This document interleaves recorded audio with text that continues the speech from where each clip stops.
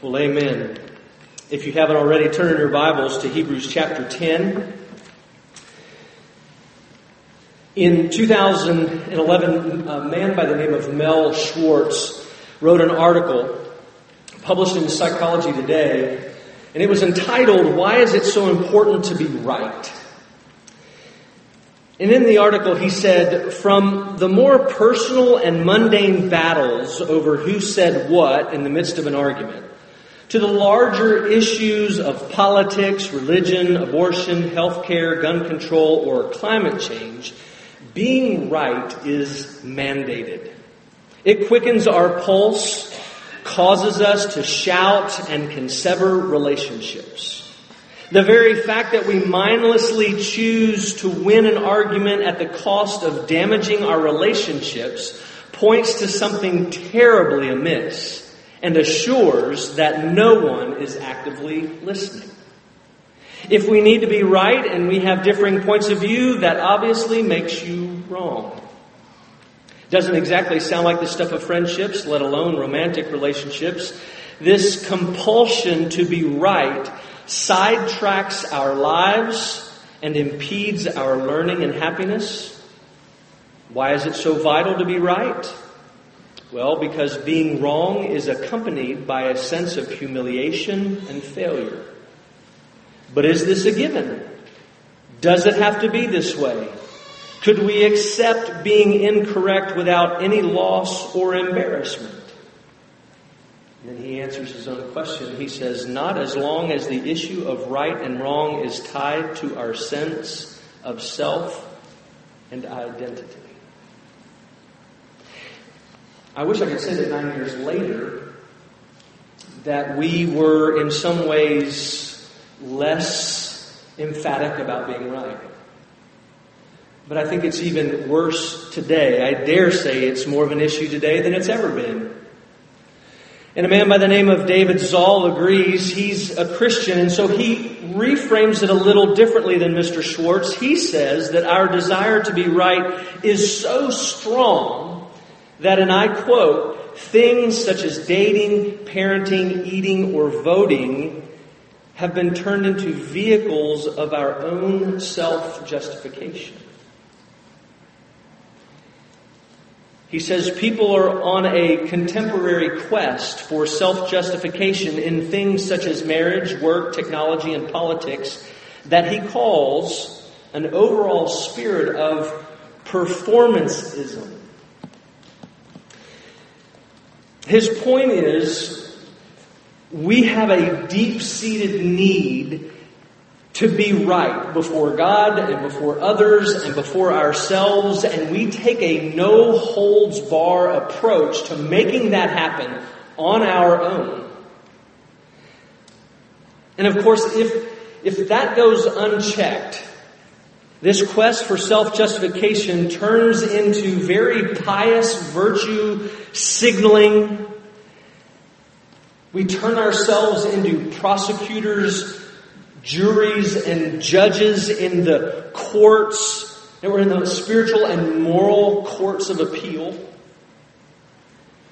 And we're quick to offer unsolicited advice. And we repeat ourselves over and over like a vinyl record that can't get past the scratch. Only about half of you even get that. And like Mr. Schwartz said, we definitely don't listen.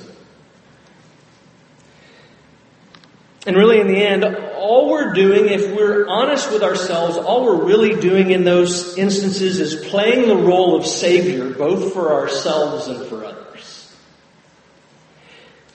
And if we're honest, this type of lifestyle just wears us out.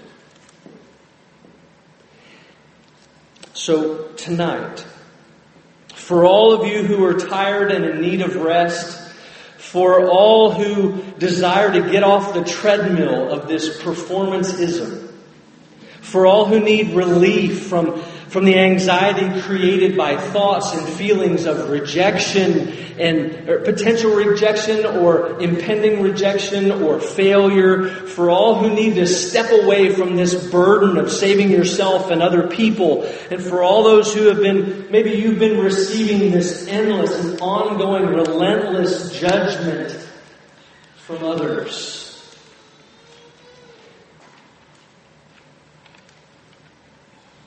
Let's take a few minutes and allow Hebrews 10 to wash over us. Let's just bask as it washes over us, for it's here that we understand exactly what Jesus was saying in Matthew 11. Right? In Matthew 11, Jesus said, "Come to me, all who labor and are heavy laden, and I will give you rest. Take my yoke upon you. Learn from me. For I am gentle and lowly in heart, and you will find rest for your souls." And that is what we desperately need, for His yoke is easy. His burden is light. The passage tonight in Hebrews 10, I'm going to break down like this, or I have broken it down this way. We're going to look at the problem explained in verses 1 to 4 and 11, the provision established in verses 5 to 10 and 12 to 14, and then the promise extended in verses 15 to 18. And there is an outline in the back of your bulletin if you desire to take notes and follow along. Let's go to the Lord in prayer. Father, in these moments, please encourage us through your word. Assure us of the good news of the gospel. May we see Jesus, and may we find rest for our souls. Use me as you see fit. Speak through your word that endures forever. And it is in His name and for the sake of His church that I pray. Amen and amen. Well, you're not going to be surprised to find out that the problem is the same that it has been since Hebrews 7. The problem has not changed. The Levitical priesthood, the sacrificial system, and the tabernacle that here he describes with one word, law. All of those things are, and the law is nothing but a shadow of something else. They were all, as I was telling the children, they were all pictures, they were sketches, they were outlines of something greater. Everything that the ceremonial law and everything that the priesthood and the tabernacle, while real, they were only outlines of a greater reality, a greater substance. And all of them pointed to what the writer of Hebrews calls greater or good things to come. Because they, as mere forms and shadows, were unable to do what needed to be done. Again, it's something that we have heard for several chapters now. But each time driving home the point of what we need to understand. We've seen this really even beyond chapter 7. We need to go back to August of last year, or actually September, when we began our study of Leviticus. Because it's been since then that we have heard over and over that for a holy God to dwell with His people, they in fact needed to be holy, which means they needed to be perfect. And the problem was they weren't. They needed to be holy and unstained and unblemished, which required perfect obedience, but they didn't have it.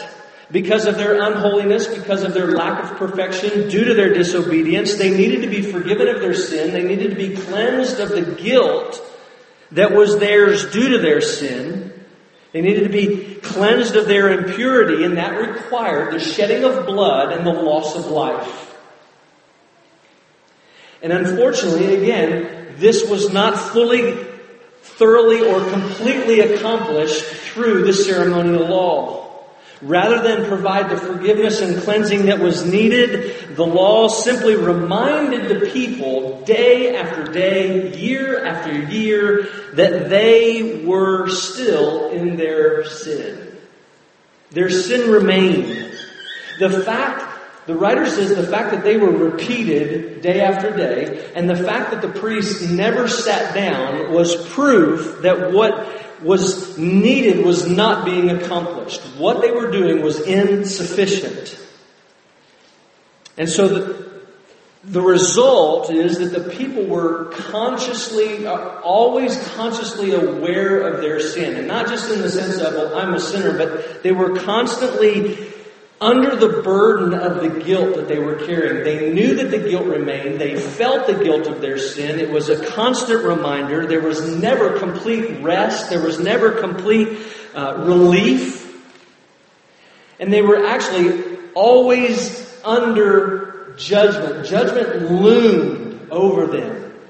And they knew it. And they could feel it in watching these things happen perpetually. Because had it worked, had it done what it needed to do, they would have stopped. The sacrifices would have stopped. The priests would have sat down. And so the reason that it all kept going was in verse 4. The writer says, because it was impossible for the blood of bulls and goats to take away sins. Which brings us to the good things to come. What was the provision established? And we find out in verses 5 to 10 and 12 to 14. In verse 5, the writer says, consequently, Christ came into the world. Christ came into the world. Christ was the one to whom everything else pointed. Christ was the one who was the substance and made up of it. His person and work made up the substance of the good things to come. His salvific work on Calvary, His priestly work in the Holy of Holies, not made with hands, there in heaven, cast this huge shadow backwards. It was Him and His work that was the greater reality of the tabernacle priesthood and sacrifices, of which they were only those outlines. He was the fullness of the sketch. And what the writer does is he uses Psalm 40 to really buttress his argument. He wants to drive this point home that he's been making, and he goes to Psalm 40. It's a psalm written by David, but I believe by the illumination and inspiration of the Spirit, he attributes these words to the Lord Jesus. And he does so to show that what took place at the incarnation was all a part of the plan of redemption. He says, consequently, when Christ came into the world, He said, sacrifices and offerings you have not desired, but a body have you prepared for me. In burnt offerings and sin offerings you have taken no pleasure. Then I said, behold, I have come to do your will, O God, as it is written of me in the scroll of the book. And what the writer is saying is the eternal Son of God knew and had known from the beginning that the Father desired obedience from His people because it was obedience that pleased Him. But due to man's sin, and in order to point to the Lord Jesus, to point to His ultimate plan of redemption that would be experienced through the Son, the Father put those offerings and sacrifices in place. But those sacrifices and offerings weren't sufficient. They didn't do what ultimately needed to be done and what He ultimately desired. So Christ said that He came to do exactly what the Father wanted. I have come to do what you want. He is the eternal Son, humbled Himself, emptied Himself of His glory. The glory that He was due, He took on the body that had been prepared for Him, took on flesh, became a man, and dwelt among us for the purpose of being completely obedient through death on the cross. Verse 10 says that the will of the Father included dying on the cross for the purpose of sanctifying or setting apart His people. So in other words, Christ, we've said this, we've heard this, Christ came to die. the purpose of Christmas is defined in Easter. Not only did Christ's sacrifice pay fully for the sins of His people, His death on the cross also was the culmination of a life lived in complete obedience. It had always been that way. And He did so, and I say it always been that way because He did so just as all the Old Testament, the law, the Psalms, and the prophets had all attested to. The Word had pointed to that. And because of what He had done, because of what Christ has done, the Old Covenant, the Mosaic Covenant, has been made obsolete.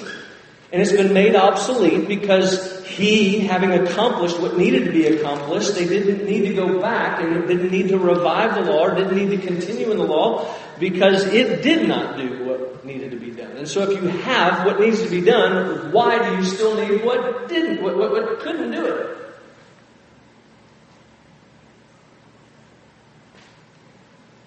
But what did He accomplish specifically? In verse 12, the author says, "But when Christ had offered for all time a single sacrifice for sins, He sat down at the right hand of God, waiting from that time until His enemies should be made a footstool for His feet. For by a single offering, He has perfected for all time those who are being sanctified." Now, it's really important that we understand the past, present, and future aspects of what Christ accomplished. And they're all right here. In verse 12, we see a past completed action. He says, Christ offered a single sacrifice for sins, and He sat down. Accomplished, done. We also see in verse 14 that there's this past completed action that has an ongoing effect. He says He has perfected for all time. So it's something that continues to show or continues to have an effect. And then lastly, we see in verse 14 that there is something that is presently occurring. We are being sanctified. Now, what the writer is saying is this: Christ, in obedience to the Father, offered Himself as a sacrifice once for all. One time. Never to be repeated. And as a result, all those who look to Christ in faith for their salvation have been declared and made perfect and holy in the sight of the Father. It's done. It does not have to be repeated again. Those who are unholy have been cleansed by His blood and are now set apart to God as holy. That's Leviticus language. But there's also a process that is continuing and going on in which those who have been perfected are currently being set apart. They have been set apart and they are being set apart. In other words, those who have been set apart, it's the language I use with the kids, those who have been set apart are in the process of becoming who they have been set apart or declared to be. And so if we put theological language, we would say that Christians have been sanctified positionally, and we have also been sanctified or are being sanctified progressively. There's an already and a not yet to our sanctification. But there's an already and a not yet. And the not yet is the already is so certain that the not yet is just as certain. What was accomplished was done and complete one time and for all, and was so decisive that even the not yet, even where we are going, is just as certain.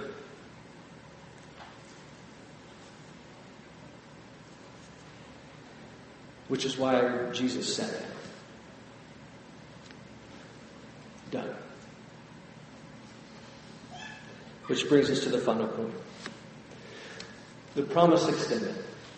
In verses 15 to 18, the writer fortifies this argument. He's already done this back in chapter 8. But he comes back again and refers to Jeremiah 31 again, appealing to the Holy Spirit's inspiration of the Old Testament. He pulls out the passage in Jeremiah 31 in the New Covenant, and he does a couple of things. First, he reiterates that God, who once wrote the law on stone tablets, has promised to write the law internally on the hearts and minds of His people. He's promised a change of mind. He's promised a change of thoughts. He's promised a change in understanding on the part of His people. He's promised the ability to discern spiritual things. He's promised a change of heart and a change of desire and affections. And He's changed or promised a change in the want to. And He promises to do what the law never could do in and of itself, which was bring about internal change. An internal change that, of course, results in the law, fulfilling of the law, and striving to fulfill the law is no longer being burdensome. So He promises the ability and the desire to obey, which is what pleases Him. But secondly, He also promises complete forgiveness. He extends that promise. The Mosaic covenant provided a temporary covering, but the new covenant provided full and final payment for sin through the blood of Christ, through the Messiah, the one who paid that once for all sacrifice for the sins of His people. It's through the blood. Right, it's through the blood that the Father sees His people and no longer sees their sin. It's through the blood of Christ that the Father sees you and me and no longer our sin, because our sin has been cast from us as far as the east is from the west. And the writer adds and says that even in Jeremiah 31, God will not remember the sins of His people anymore. So what the new covenant does is it promises that new desire and ability to obey, as well as the forgiveness that we need when we don't. He does it all.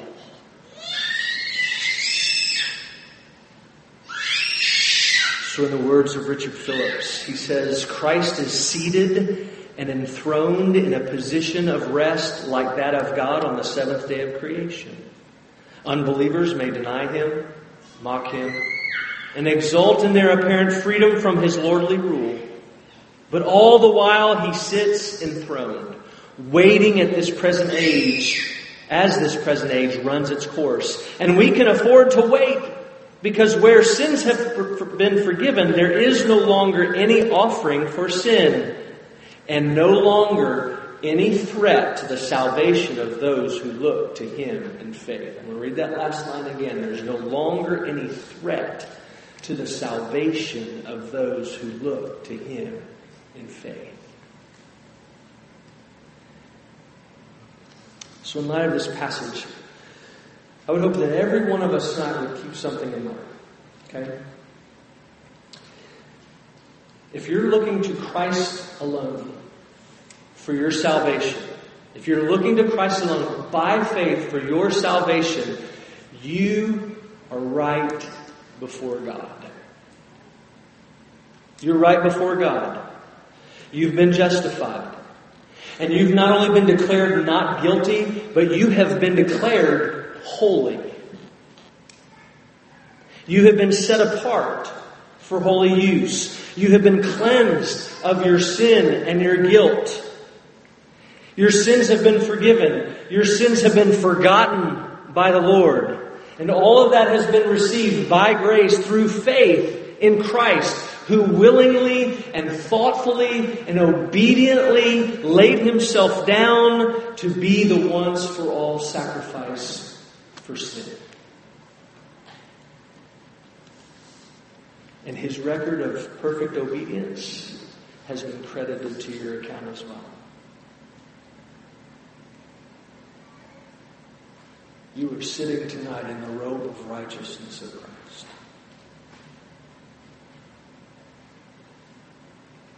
Therefore, three things. One, None of us have any need to be right. Not in the way we were talking about it when we began. Right? Having been made right before God, we can rest in His righteousness now. We can rest in His righteousness and not in how right we are before others. People cannot threaten our salvation. Our being wrong does not threaten our salvation, just as our being right does not secure it.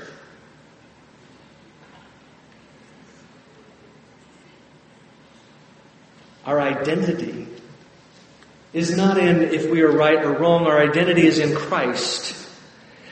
And being in Christ and right in the eyes of God should remove the anxiety of any failure or rejection, and should actually free us to be wrong and it not be the end of the world.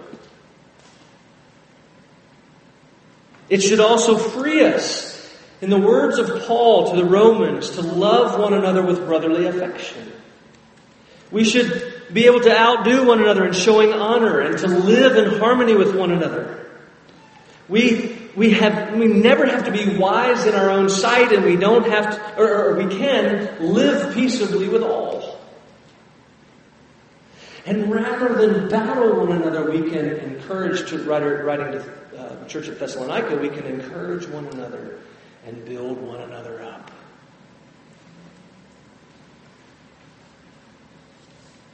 Secondly,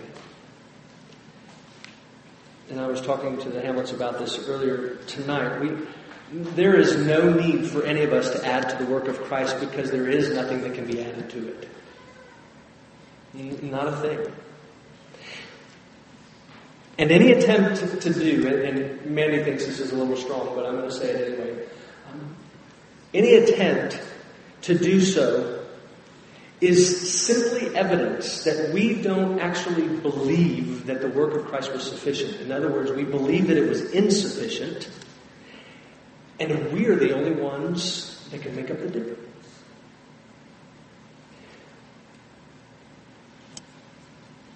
And really, seeking to add to or in some way justify ourselves through our own work is not being more spiritual. It's being arrogant. And so very simply, we must stop it. We should forsake and repent of our self-righteousness as well as our sin. And then thirdly, because of what Christ has done, because of our standing and our position, and because our future is sure, we have every reason to offer now not sacrifices of the blood of bulls and goats, but sacrifices of praise and thanksgiving in our worship. Sacrifices of praise, as well as offering ourselves as living sacrifices, who out of gratitude seek to obey and to do the will of the Father, because that is what pleases Him. We should be striving in our becoming to be who He has declared us to be. We should be exhibiting the fruit of both our positional and progressive sanctification that is being worked out within us by the Spirit. Again, in the words of Richard Phillips, he says, those who possess faith in Christ simply cannot go on living as they did before. We are different because of what has happened. Not by a power that is from us, but a power that is from heaven, where Christ reigns for us and in us. To know Him and serve Him, to grow in His likeness, must become the great ambition of our lives. May it be so. Let's go to the Lord in prayer. Well, Father, would you now, by your word and Spirit, help us to see and respond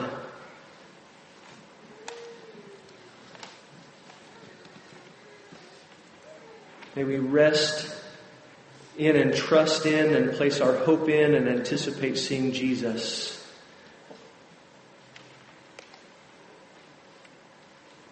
We thank you for your word. Plant it deep within our hearts.